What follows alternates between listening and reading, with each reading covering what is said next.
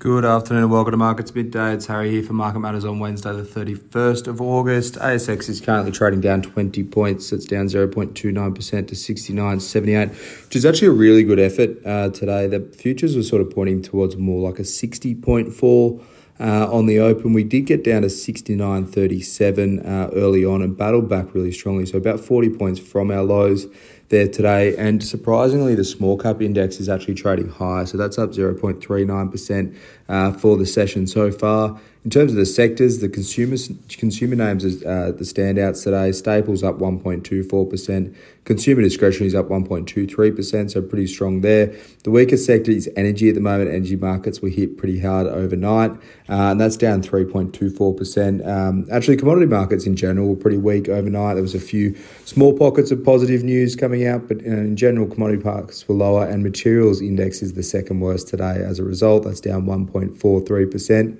CUV, that's Clinuvel, that's up 16.19%. Webjet WEB is up 8.61%. And corporate travel, CTD, is up 4.11%. They're the hottest three stocks so far on the ASX 200. The weakest stocks, PointsBet, PBH is down 10.94%. We'll talk about that in a second. Tabcorp TAH is down 6.68%. They've gone ex-dividend though. And Helios HLS is down 5.87%.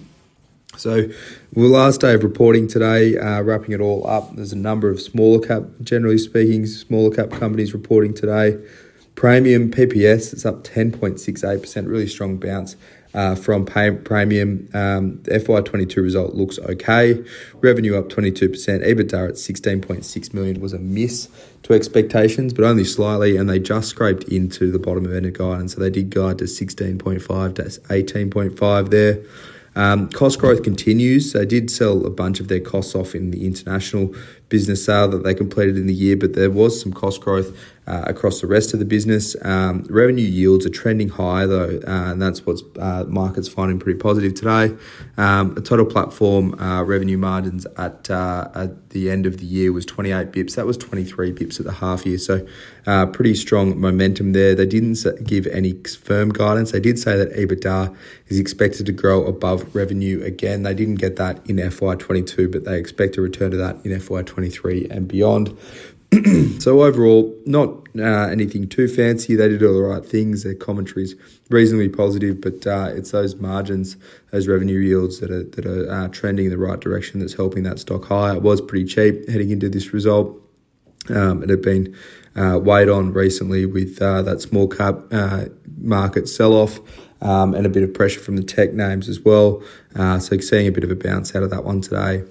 PointsBet PBH, like I said, that's down 10.94%. FY22 result as well. Net revenue was up 52%, but that was in line with expectations. EBITDA losses widened to 243.6 million, which is a bit of a miss. Sales and marketing remains their biggest sort of issue. That was elevated at 236.8 million US in the million dollars in the US alone. That was up 36% of the year.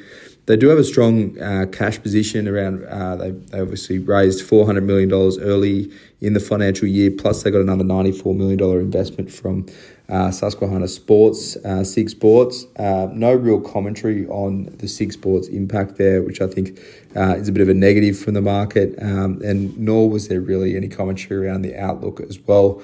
So while they've got plenty of cash in the bank, they are continuing to spend it. They're not obviously spending $1 marketing spends not flowing through to $1 of profit. So that's a little bit of a concern. It has been for a while for PointsBet, so they need to do a bit of work on that one.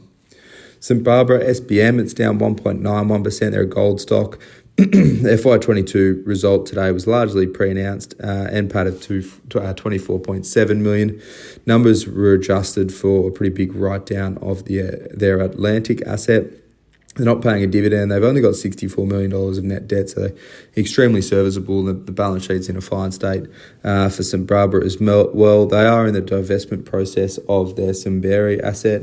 And they've also received a number of approvals from their Atlantic asset. That looks to have come in ahead of schedule. They are potentially looking at offloading that one as well, which would leave them with their WA asset as their main core asset. And that one's even been talked about as a potential M&A sort of deal going on there with a few of the WA gold miners as well. So interesting position for St Barbara. It was a bit of a changing of the guard for them this year. They did flag labour availability issues in WA at the start of the FY23, but they did maintain their guidance for the 12 months ahead. So not too bad a result for St Barbara. We want to see some news flow on the sort of corporate activity in that one. Webjet, WEB, it's up 8.61%. Not a result for them, but their AGM today. They have a pretty positive start to FY23. Momentum's building across the business. Bookings showing some really strong growth coming through. All business units were profitable year to date, which is pretty strong for a travel stock at the moment. They are expected to have at least $100 million of excess cash surplus come the first half result. So just noting that one to the market today, it looks like there could be a bit of potentially a special dividend or a buyback being put in place for Webjet.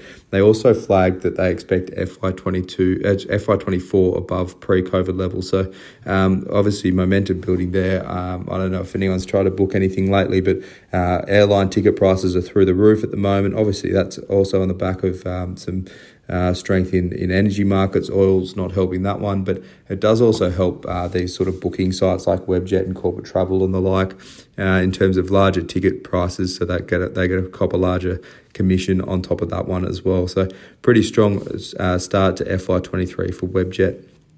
Having a look at Asian markets now, Japan's Nikkei's down 0.33%, Hong Kong's Hang Seng's down 1.18%, US futures are up in the green, S&P futures up 0.3%, Nasdaq up 0.44%. Not a great deal of news to be watching tonight, but there is the ADP employment change from the US. It's expected up 180,000 in June, and Canadian GDP numbers as well expected up 1% quarter on quarter. But for now, that's all for markets at midday. I hope you enjoy the rest of your Wednesday, and as always, look out for the afternoon report.